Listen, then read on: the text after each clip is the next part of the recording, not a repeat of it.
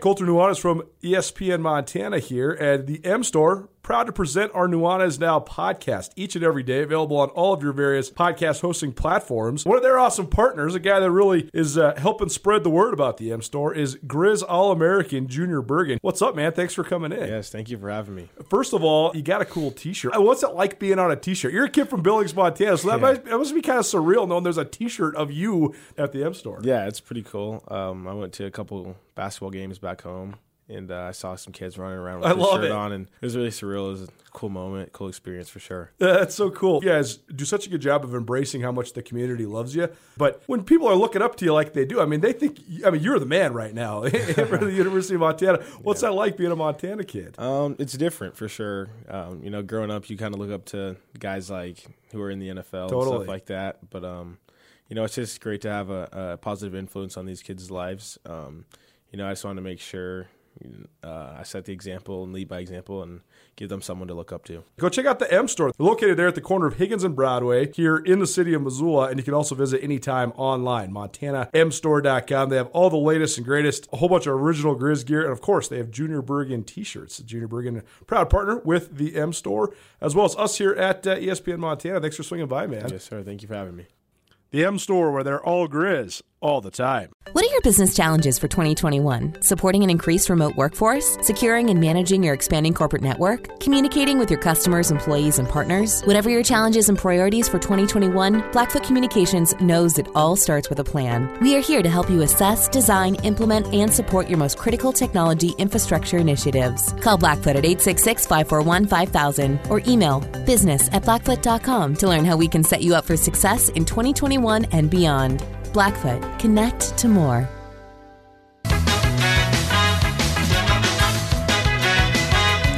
The rumor mills of the NBA offseason tomorrow night, the NBA draft. We will have it for you here on ESPN Radio. Goodness gracious. Ton of fun. It's Tootell, Nuanez, 102.9 ESPN Radio, SWX Montana Television, across the great state. Outstanding to be with you on this very fine Tuesday afternoon. Now fading into evening. Hope you are well. Thanks so much for being here with us. We appreciate that. If you missed anything in hour number one, listen on the podcast. The Tootell Nuanez podcast is available wherever you get your podcasts. Rate, review, subscribe, and listen at your leisure. The podcast is available on all your favorite podcasting platforms, and it is there thanks to Blackfoot Communications. If you want to pick up your phone and call, 361-3688 is the phone number. All guests join us via the Regis Brothers RV phone line. And if you'd like to listen live, you do so on the stream, which is available all the time, anytime. Just listen live. Whatever's going on the radio, it's going on your internet, 1029ESPN.com.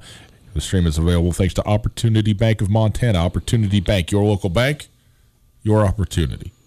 Colter. I'm going to talk a little more Cat-Griz real quick before we get into this NBA You did stuff. want to talk something off the top here about Montana State football. So the number one segment we did was about just some of the things that could be happening right now if it was Cat-Griz football week this week and the ramifications it would have from a state perspective, university perspective, football perspective, and how we thought both these teams were kind of on a collision course to be pretty darn good, and the ramifications in terms of the success of the season would be huge in this game, but also maybe not season-ending because I think we both thought they would be in position to be in the playoffs, win or lose the Cat-Griz rivalry.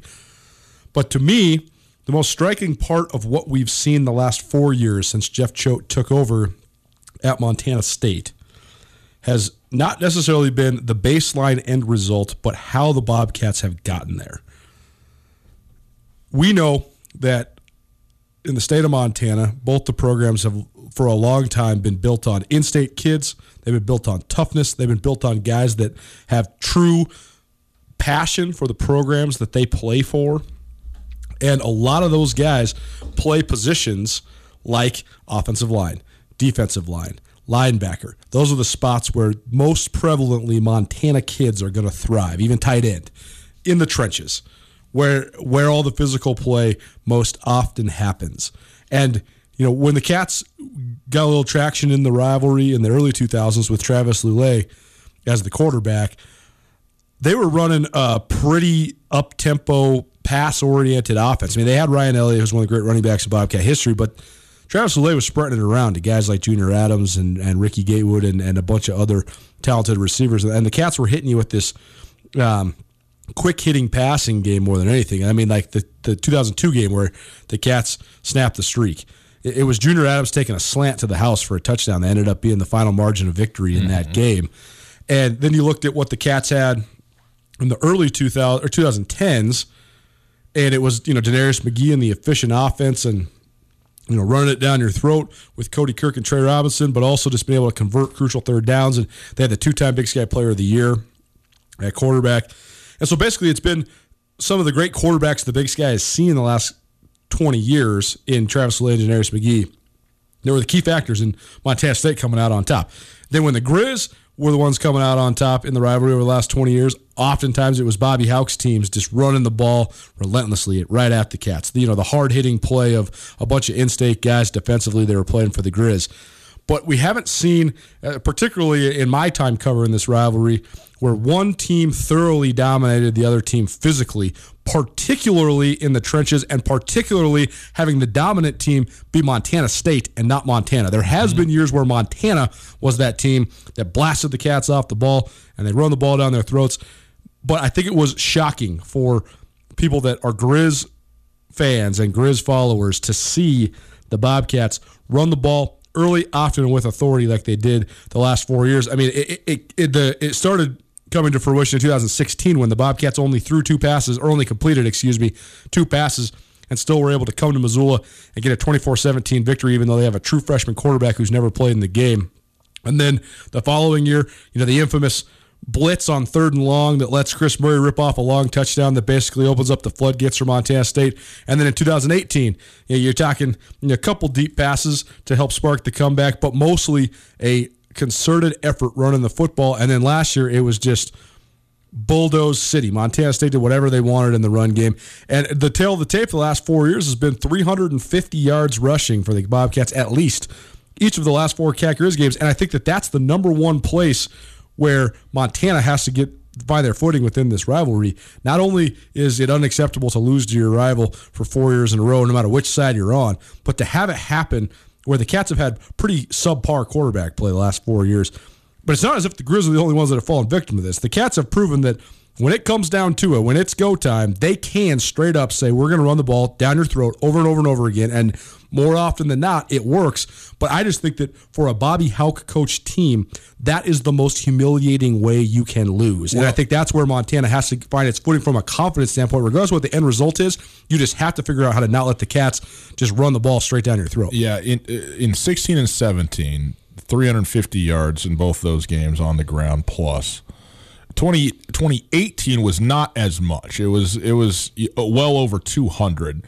But then last year, right at 400 yards on rushing for Montana State, and it's just like you said. I mean, it's tough. And also, you mentioned the way that you lose a game. I mean, losing a game, losing a rivalry game, no matter how it happens, is terrible, But there's something about, look, it was 35-24 and, a relatively even game, and they got the better of it, had a late score, whatever it is, and this team beat this team, okay. When you lose a game when a quarterback completes 2 passes, including the second one effectively icing the game, then you lose a game that you're way ahead in, and the other team scores 22 fourth-quarter points and then forces a fumble on the one. Right. And then you lose a game where you just, humiliated. Just completely beaten down in every possible way and blown off the field. That's as bad a run of ways to lose as it could be. And Montana right now has experienced all of them consecutively. And that adds to the distaste of this for Grizz fans, no question, and also now that there's not an opportunity this Saturday, as there should be, to change all of that in 60 minutes of football on a Saturday at noon. The fact that isn't there is just the worst for all of this, for everybody, anyways. It's Tootell, Nuanez, 102.9 ESPN Radio. I want to take a moment and remind you all that right now we are in the middle of a really cool giveaway that we're excited about. We are giving away a pocket knife from R.P. Ellis Fine Jewelers. Now, take note of where this is coming from, okay? Like a pocket knife, what is that? What do you mean? Well, it's not. It is a pocket knife. In fact, it's as high quality a pocket knife as you can possibly get, so much so that it's really a showpiece. It's a William Henry pocket knife. It is handcrafted, and I mean that very literally. There is only one of these. William Henry's line of pocket knives are all individually made from very rare materials, and there's no, multiple styles or types. If you get one of these, it's the only one there is. The particular one we're giving away, you can see up on our website, 1029ESPN.com. The handle is silver and turquoise, very nice, very kind of Southwest feel to it. The Damascus steel that is the blade is hand forged with multiple 13, 15, 18 layers of steel that is then sharpened down, and you can see each layer of steel. There's a sort of a line along the side where you can see the edges of this thing. Spectacular piece. It's being given away. It's first of all, it retails for over $2,800. So very, again, a very high-end, very expensive knife, and we have it for you for fun because we like you, because it's the holiday season. We're going to give this away the week following Thanksgiving. Obviously, Thanksgiving is next week, and then that next week we'll ultimately give this away. But go to our website right now, and you can click on the link, and here's all you got to do. Tell us the team you think is going to win the Super Bowl. Okay, or maybe even the team you want to win the Super Bowl, or even a team you know isn't going to win the Super Bowl. It doesn't really matter. And then one word as to why they're going to win the Super Bowl, or how, or whatever. Just give us one word, okay? Very simple. Can be creative. Obviously, this has nothing to do with actually winning the Super Bowl. We won't even be close to the Super Bowl when we give this away. So we're looking to be entertained. Next week, we will go through these. We'll pick some finalists.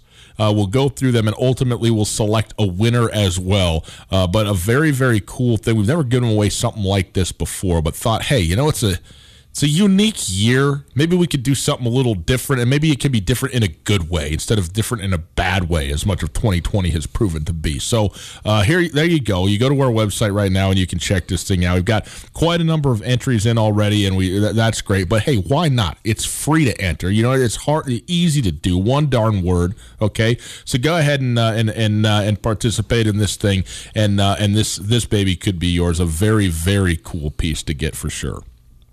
Coulter, the NBA rumor mill is a-swirling, as it always is. Tomorrow is the NBA draft, by the way. We'll have the NBA draft for you right here on ESPN Radio, so tune in for that tomorrow. But it's a big day. Never in NBA history have we had the opening of the trade period, the opening of free agency, the ability for players that are currently with their teams to sign max contracts, and the NBA draft within the scope of 1 week. That's right. Well, and I mean, it's obvious why we had a super late ending to the season.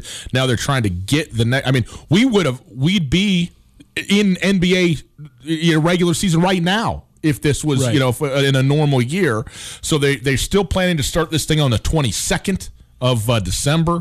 Get in there right before the Christmas holiday, obviously, and the big day that Christmas is for the NBA. But the draft is tomorrow, but the big news right here, Coulter, is the consideration of James Hardin going to the Brooklyn Nets. Now, James Hardin is the first player in history who has the option to earn $50 million a year playing basketball. Yep. A 2-year, $101 or $103 million. Okay, that's an extension on top of his 3-year, $133 million deal that's current. Mm-hmm. And this is true, he has turned that down. Yep. So it ain't about the money for James Hardin, although I think my man's going to be okay in any case. But this has certainly amplified, and I say it's a rumor. It's more than rumor. I mean, it's reporting. It's talk. It's real that he, that there's a conversation about him going to the Brooklyn Nets, and a lot of people thought, well, that would be a James Harden for Kyrie Irving type of deal, because what in the world. What would Houston possibly get for James Harden, player of that caliber? But a lot of this seems to be centering around the idea that he would just simply be going to join them, and whatever would be coming back, I don't know. The future of the Brooklyn Nets. They already leveraged their future once, by the way, and it didn't go great, and they may have to do it again. But people would look at that and go, Kevin Durant, Kyrie Irving, James Harden. Wow, look at that trio of players. I know that you, though, have a little bit of an orthogonal view of that, so go ahead. Well, first of all, what the Nets are potentially going to offer include Karis LeVert, who's one of the most underrated players in the league. Love Spencer Dinwiddie, who was an all-star a year ago. And they're saying all future picks. I don't know what all future picks mean, but basically the quote was all of it. All future picks, all pick swaps, LeVert, Dinwiddie, whoever they want, we'll trade them. That seems tenuous at best. I mean, we saw last year the leveraging of the entire future of the franchise by the Los Angeles Clippers to trade for Paul George to pair him with Kawhi Leonard, and it puts so much pressure on your franchise because then it basically turns it into a 2-year championship or bust situation, period, point blank, that's it. And right now we're already seeing it in LA with the Clippers. Kawhi Leonard and Paul George fall short. Did they even make it to the conference finals? No, they did not. They lost to the Nuggets in the conference finals before they played in the conference semis. Conference semis before they were supposed to play the Lakers, and they never got there. And now there's all these rumblings coming out of LA. Kawhi Leonard's unhappy. He doesn't want Paul George. He wants somebody different. Give me a new wingman. Paul George did not step up to the plate in those conference semifinals, and I thought that was very striking. But I think that pairing superstars together can work when they're complementary players. And you also need a guy that's going to, if you're going to have 3 of them, you either need it to be the absolute perfect fit in terms of the way that each of their skill sets complement each other and the way that their chemistry might be able to work out. But more often than not, you need a guy that's going to sacrifice what he's done in the past. LeBron James made it work both in Miami and in Cleveland because Dwayne Wade took a little bit of a sacrifice. Chris Bosh took a huge sacrifice in Miami. Kyrie Irving took a little bit of a sacrifice in Cleveland. Kevin Love took a huge sacrifice in Cleveland. Basically, Chris Bosh and Kevin Love, 2 of the best post players in the league, had to become pick-and-pop type big guys that had to shoot threes a bunch. And both of them are excellent shooters that became elite shooters for their position. But Kevin Love standing in the corner shooting threes was not what he was made to do. I mean, he was the NBA's leading rebounder for 4 years in a row before he ever landed in Cleveland. So remaking yourself is definitely a key. But then you still, even Dwayne Wade, LeBron James, Chris Bosh, those guys, although you can argue that both Wade and LeBron are ball dominant, they still can complement each other at times. In Cleveland, they had a perfect formula because LeBron James, on missed shots, LeBron James would run the extended fast break basically as the point guard, and if they couldn't get into some sort of transition, pull it out. Now you give the ball to Kyrie. He can be your ISO scorer. That's all fine and dandy, too. LeBron doesn't have to be an isolation scorer to be able to work within the fabric of a team. You even talk about Kevin Durant in Golden State. That was such a scrutinized move, but Kevin Durant can be an isolation scorer in the half court. He can also play within the flow of an offense. He can play on the ball. He can play off the ball. It fits in pretty much seamlessly with what the Warriors already do in terms of moving the ball better than maybe any team in NBA history when you talk about the way that they can. All those guys can play on and off the ball. Draymond Green, Steph Curry, Klay Thompson, and Kevin Durant. That's why you saw a team that was arguably the best team in the history of the NBA when they were together. To me, I understand that all 3, James Harden, Kevin Durant, and Kyrie Irving, are at the very least top 20 players, probably more like top 15 players. Yeah. I don't know. It depends on where you rank Kyrie. James Harden and Kevin Durant are top 10 players, period. No. Kevin Durant might be top, we forgot about Durant. We got LeBron. He might be top 1. He might be top 1. I think Kevin Durant wants the world to believe he's top 1, too. I think that's why he was so surly after the Golden State little run, because he thought, hey, I'm going to go to Golden State, I'm going to dethrone LeBron, I'm going to win my finals MVPs, I'm going to get my rings, and then the world's going to believe that I'm better than LeBron James. And no one did, still, even though he did it. He did all of that, and he was very salty about that.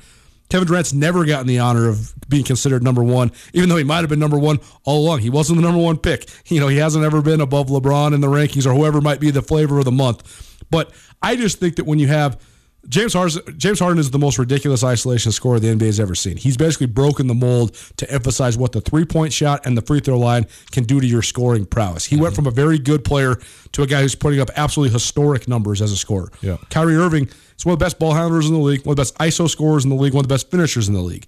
Kevin Durant, he is the best finisher in the league, period. At the rim. For being a guard of his size, right? Yes, right. No question. And Kevin Durant, all the things everybody knows, all the skills that Kevin Durant. He's the most diverse, skilled big guy that we've ever seen in basketball, and I don't think it's actually even close. Yeah. To me, though, those three, in terms of not only their skill sets clashing, but their personalities and what they've already proven throughout their NBA careers, I think it could be an unmitigated disaster. So what does that mean? What does unmitigated disaster when you have that much talent? It still means you're making the playoffs, but I do not think that combo of guys makes you a far out and away championship contender or front runner whatsoever. I tend to share your incredulity on this threesome. There's a couple reasons why. One is the curious move of Jason Kidd bringing in Mike D'Antoni to be on his staff. Mm-hmm. Mike D'Antoni is a very innovative coach, and even the more so 10, 15 years ago with what he did in Phoenix and then later on in Houston and even in New York, right? What he tried to do with Carmelo and stuff. When has that ever ultimately worked? The answer is, as of now, never. If you look at the entire history of the NBA, when Paul Westphal started running that stuff with the Showtime Lakers, and then he passed that style off to Pat Riley, it did work then. But I agree with what your premise is, broadly. But I mean, the 7-second get a shot up and down, the whole thing, it's fun. It puts butts in the seats. We've seen it from, and it's effective to a point, but it's not championship level effective. Right. So now I'm not saying it can't be. But I'm just saying it hasn't been as of yet. And again, at the end of the day, it's Jason Kidd's show now in Brooklyn, not Mike D'Antoni's, but he's certainly brought there for a reason. Now, I do think that Mike D'Antoni going up, I think there's been this idea that Mike D'Antoni and James Hardin not necessarily had a rift, but maybe also were, had been together just, about long enough or whatever. But maybe this is showing that there really is a genuine, affection there and a good relationship, working relationship, whatever. Here's where I think your problem is. And when I say your problem, I don't mean you. I mean, this is why you think what you do. And I am tending to agree with you. Mm-hmm. Answer me this one question. Okay. On what team is James Hardin going to be beneficial in what this team is going to do as a team? That all just depends on what James Hardin wanted to be.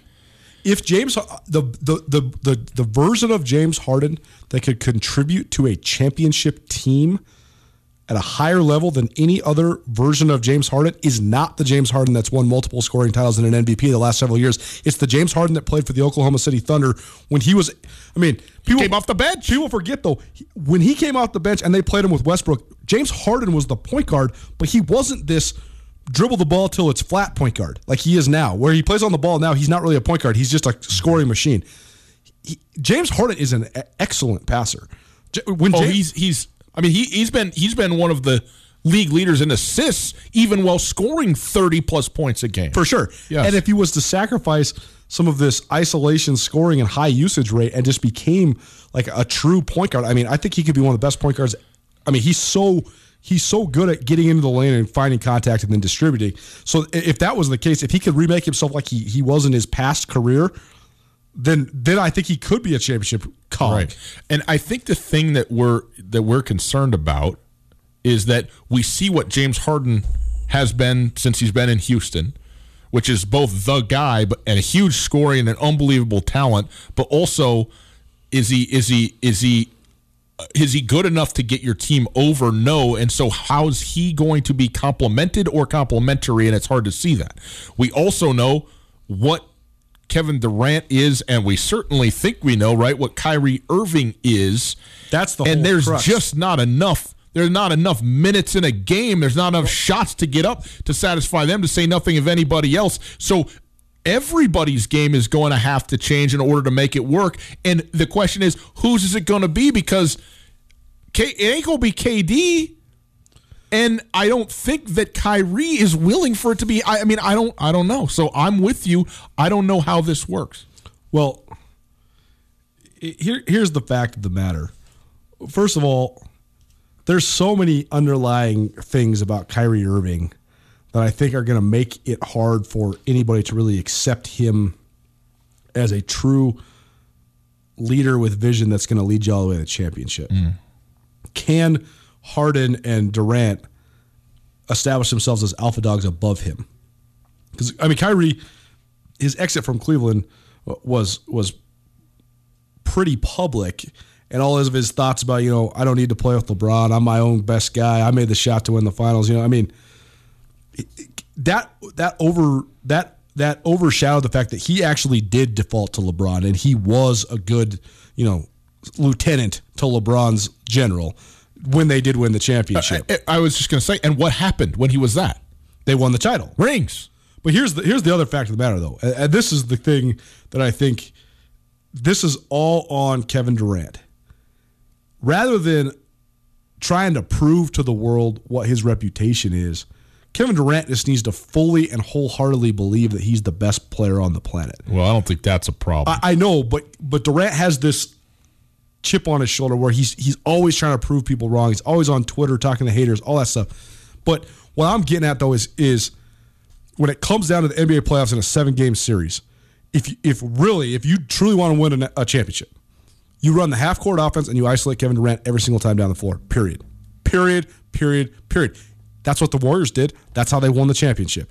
And so if those other two guys cannot make a gigantic mess out of the locker room, and when it really, I mean, you can experiment all you want. You can have it be your turn one night in Madison Square Garden and your turn the other night when you're playing in Washington, D.C. and your home, it's Kevin Durant's hometown and whatever it might be.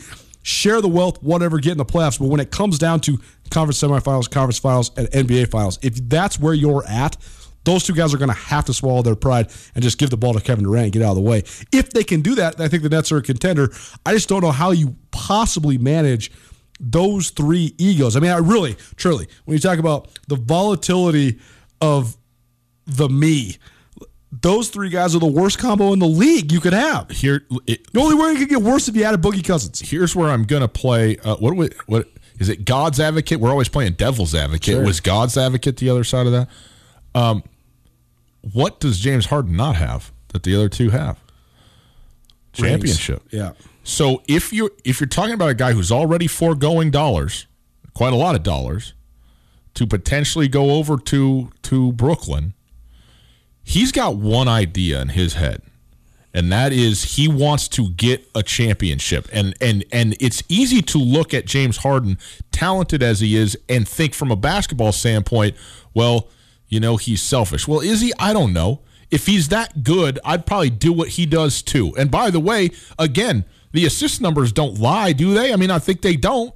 So, but what I'm saying is, I think that at this point in his career, what does he have left to prove? One thing, that he can be on a team that wins it all. And even just going to Brooklyn, to me, is sort of an act of deference, that it doesn't have to be you and your team that's doing it in order to prove the point at this point. And by the way, this is why I don't fault Kevin Durant for going to Golden State. I really don't. At some point, you go, I don't care how, and I don't care who, and I don't care if it's stacked with all-stars.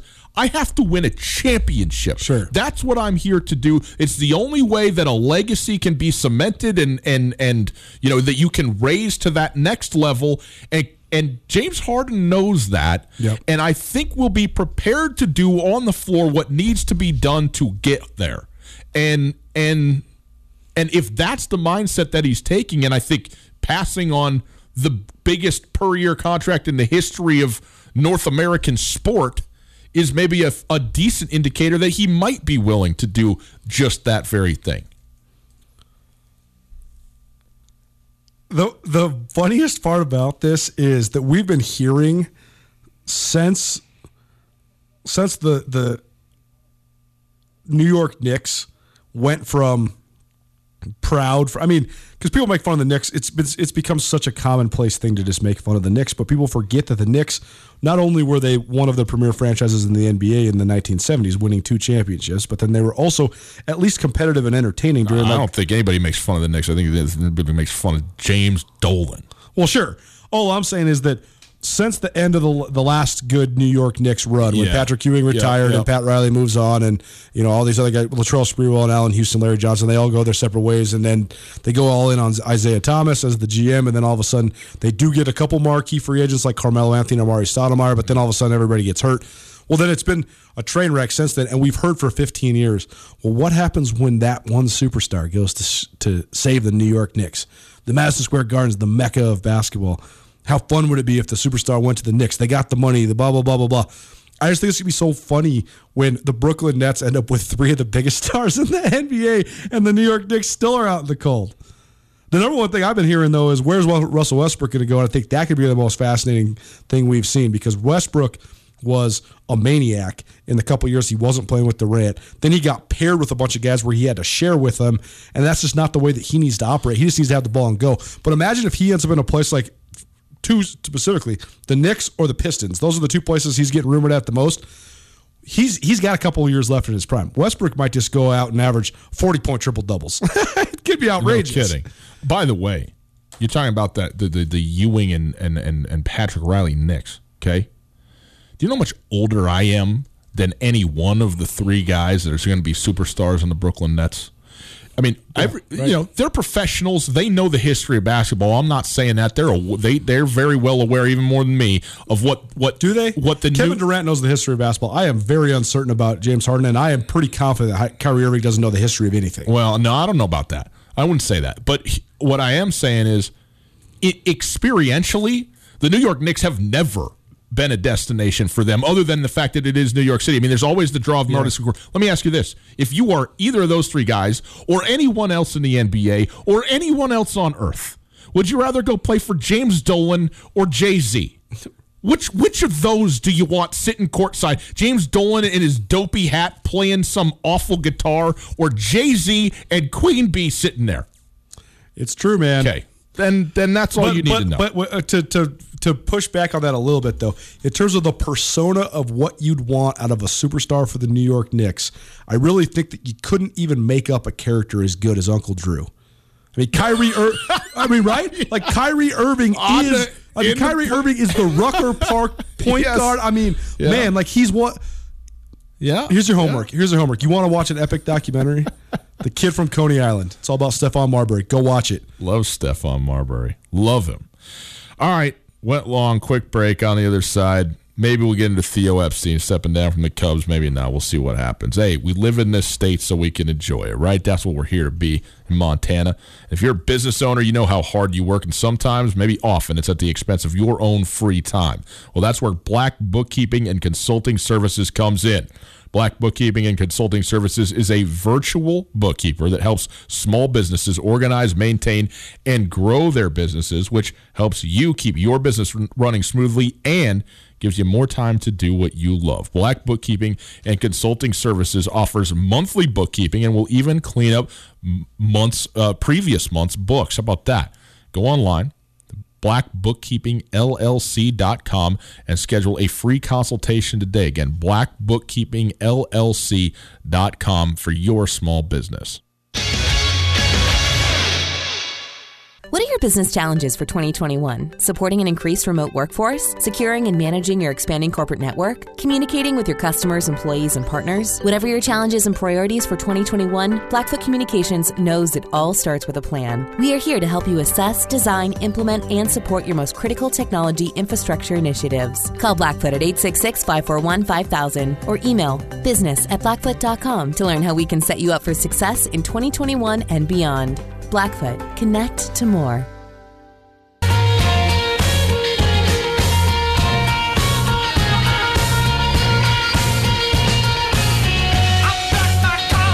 Howdy. Ryan Tootell here. Colton Nuanez over there. Together we are Tootell and Nuanez. It's great to be with you on a Tuesday evening. Hope you're well. Appreciate you being with us. At Gus Tootell on Twitter. That's me. At 1029 ESPN. At Skyline Sports MT. Setting it up for the people. Next week's Thanksgiving. Tootell's on vacation. Coulter's going to be here with you next week. Well, not Thursday and Friday. Everybody gets the days off Thursday and Friday, for crying out loud, Thanksgiving weekend. But just so you know. Can you imagine trying to do a show at 4 o'clock? What time do you guys usually eat Thanksgiving dinner at? Are you guys early? That is a good question. I would say I think the Thanksgiving meal and you don't have a lot of dusk this time of year, but Yeah. you start at, it's starting to get dark at 4:30, right? I think that's right where you sit down, you clink the glasses. You know what I mean? You get the first football game in and maybe halftime of the second game. You want to be wrapped up before the kickoff of the Thursday nighter, know? You get it all done, wrapped up before the Thursday. But it is an interesting deal because you're right. If we were on the air on a Thanksgiving Thursday, there'd be an excessive amount of yawns and snoozes and other various guttural noises, which I think people have become accustomed to with us. But that's going to be on that particular Thursday.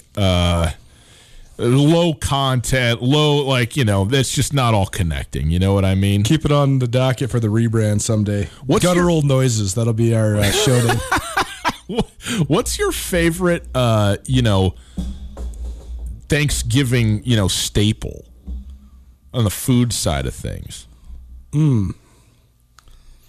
This is actually, so I love sandwiches. So you going to talk to me about Friday? My next day, when you make the sandwich, you take the dinner roll stuffing, and you do the just light mayo, stuffing, cranberry, and turkey. Yeah. Yum. Yeah. No argument. Coulter, for what it's worth, right here, Theo Epstein is stepping down as the president of baseball operations for the Chicago Cubs. He's been there 9 years. He said at the end of this year that he felt like it was time to start transitioning into a new role, and that new role, unsurprisingly, is no role. He will be leaving the Chicago Cubs entirely. Jed Hoyer, who has been the general manager, is going to be promoted to the president of baseball operations and take Theo Epstein's place. Theo Epstein's overarching memory and memories with the Chicago Cubs will be absolutely glorious and positive. But it is very odd, starting with the sort of mutual parting of the Cubs, specifically of Theo Epstein and Joe Madden, and then of the Cubs and Theo Epstein himself in the last several years, with what is still very much the complete core intact of the group that broke the streak and won the World Series, first time in 107 years, all that stuff for the Cubs. This glorious moment in just 2016, not that long ago, all the same talent, none of the success, and incrementally, in fact, regressing. And what was, this great style and the idiosyncratic man that we know to be Joe Madden and the way that he goes about it, which was the perfect fit for Chicago, so quickly became the absolute wrong fit. And I don't know why, and I don't know what happened behind the scenes or over time, but it wasn't a ton of time. And then the same thing seemed to happen here, and Theo Epstein just seemed almost like, I don't know if losing interest, but you run your course in something and it goes so great, and then it's a grind. And by the way, the 9 years with the Cubs obviously is subsequent to another decade or so with the Red Sox. So he's been in baseball, in prominent position in baseball for a long, long time. He is already a Hall of Famer. I mean, he is to win a World Series, being the catalyst, the team constructor for the Red Sox and ending the 85-year curse for the Red Sox in 2003, and then to do the same thing for the other most cursed team in baseball and in American sport, 107 years with the Chicago Cubs. I mean, he is the savant, right? The child savant who's now the grown man, still savant. But he's sort of run his course at both these places, and I don't know all the reasons why. But it's an odd thing to me to see how this has. Yes, it is to see how it's happened in both the time frame that it's happened and sort of the style of it. Well, I think that it's human nature to gravitate towards comfort, and I think that's why we glorify and sometimes over-glorify athletes and sports figures that stay with the same franchise forever. And in certain cases like Kobe Bryant, the glorification is absolutely justified. Derek Jeter with the Yankees, for sure. But sometimes I think that it's overblown, or I think we also crucify guys at a lot higher level when they don't stay with specific franchises. I mean, LeBron James obviously is the top athlete that comes to mind, but there's been a variety of guys that have left. But I think that some of the great minds in sports, particularly when it comes to coaches and sports administrators, have been the guys that have understood the premise that nothing lasts forever, and the best way to accentuate your legend and your reputation is to know when to walk away. Phil Jackson never had to be forced out. He never had to have anything fall apart. He never had to have any controversy. Phil Jackson stepped away both times, both with the Chicago Bulls and the Los Angeles Lakers. And I think that did nothing but accentuate his legend. The same thing with Pat Riley, and we've seen it across the board in a lot of different sports. And I think that sometimes some people, they can stay at a certain spot forever. But other times, I think that no matter who you are, like to me, it's not surprising that Theo Epstein, with his take no prisoners way of operating and his brash, brand new ideas, infiltrated into two of the most historic franchises in baseball.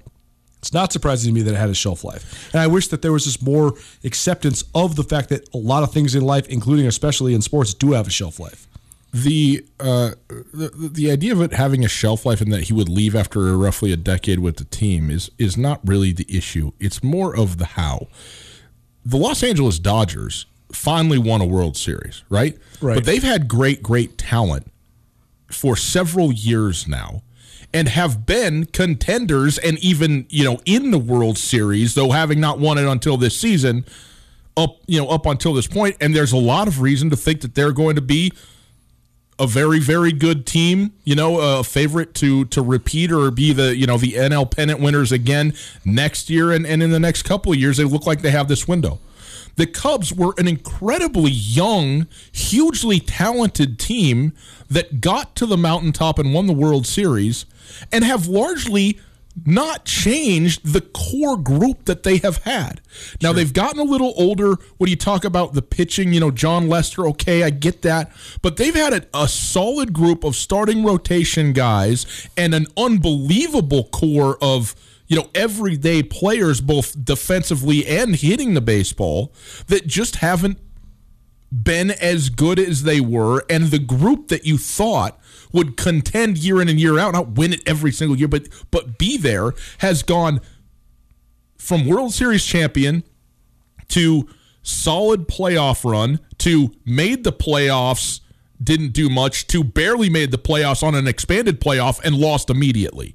And it has just gone backwards every single year with the same group, whereas other teams, the Astros, the Yankees, the Red Sox, they win, and then they don't win every year, but they're there because that group is maintained. This group has been maintained, and something has gone awry. And where and how that happened, starting with Joe Madden, and I believe it was his relationship with Theo Epstein, not even personally, but professionally, there's just a point of separation there that took place, and that had its effect. And then, even again this past year, you see it happening again, even with, David Rawson as the manager. So I don't know. Here's the other thing that I wanted to point out here quickly. Oh, man, I know we're up against it. Everybody talks about the Cubs and the Red Sox as the curse.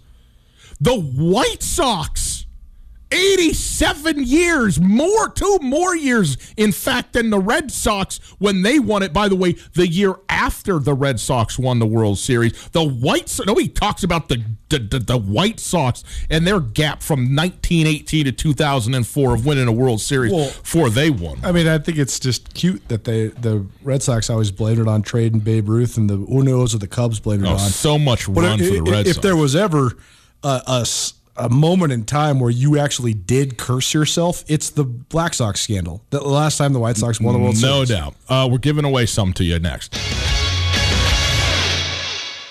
Coulter, obviously, if people are traveling, you got to have them stay somewhere else, not with you. That's true even when COVID isn't going on, and especially now. So you send them out to the Wingate. We know that. That's obvious. What you might not know is about all the meeting space they have out there, convention space, and even personal office space, because God knows I can't stand being with you any much longer. I'm going out there. I'm going to lock up my own personal office at the Wingate. You can do the same thing. If you need a business space, whether it's for yourself personally or or you're just tired of doing Zoom meetings, you just want to see other humans, but you want to be socially distanced, the Wingate has great business meeting rooms. You can space out. They have all the hookups and technology you're going to need for any sort of meeting or presentation. Or if you're like Ryan, you just want to have a place where you can work in peace and quiet, the Wingate Inn also a great option for those that live and work around Western Montana and the city of Missoula. If you have anybody coming through town or you want to get your kids out of the house, Wingate also has awesome rooms, great business rates. The pool is back open. They've done a great job of making sure that's going to be safe for you and your family. The Wingate Inn, located in Missoula, it's an excellent option for business travelers, local business people, or anybody coming through the city of Missoula. Let the Wingate Inn make you feel at home even when you're not.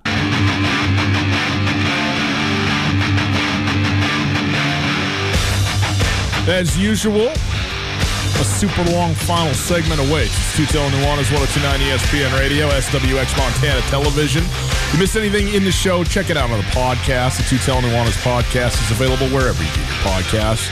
Google, Apple, Spotify, etc. Rate, review, subscribe. We appreciate that. The podcast brought to us by our friends at Blackfoot Communications. Coulter, do you want to give this away now or you want to give it away tomorrow? Let's do it tomorrow. Boys and girls, tune in tomorrow. Coulter's got cards for you. Yeah. Sports cards. Sit down sports cards. Man alive. Tonight, Akron, Kent State, ESPN. Let's go. MACtion. What's the point? It's football. That's the point. Also, tomorrow, the NBA draft. We'll talk more about that. I think you're all lovely. I wish you all my very, very best. Tootell and Nuanez, ESPN Radio. We'll be back with you on Wednesday. That's tomorrow. Good night. Get commencement ready at the Montana State Bookstore, your best place for blue and gold on game day or any other day. Their grad fair sale is going on right now if you visit msubookstore.org. Free regalia when you purchase a diploma frame at the MSU Bookstore. You can obviously visit the MSU Bookstore on the Montana State campus. The Montana State Bookstore, your best place for blue and gold on game day or any other day. Visit on campus or at msubookstore.org.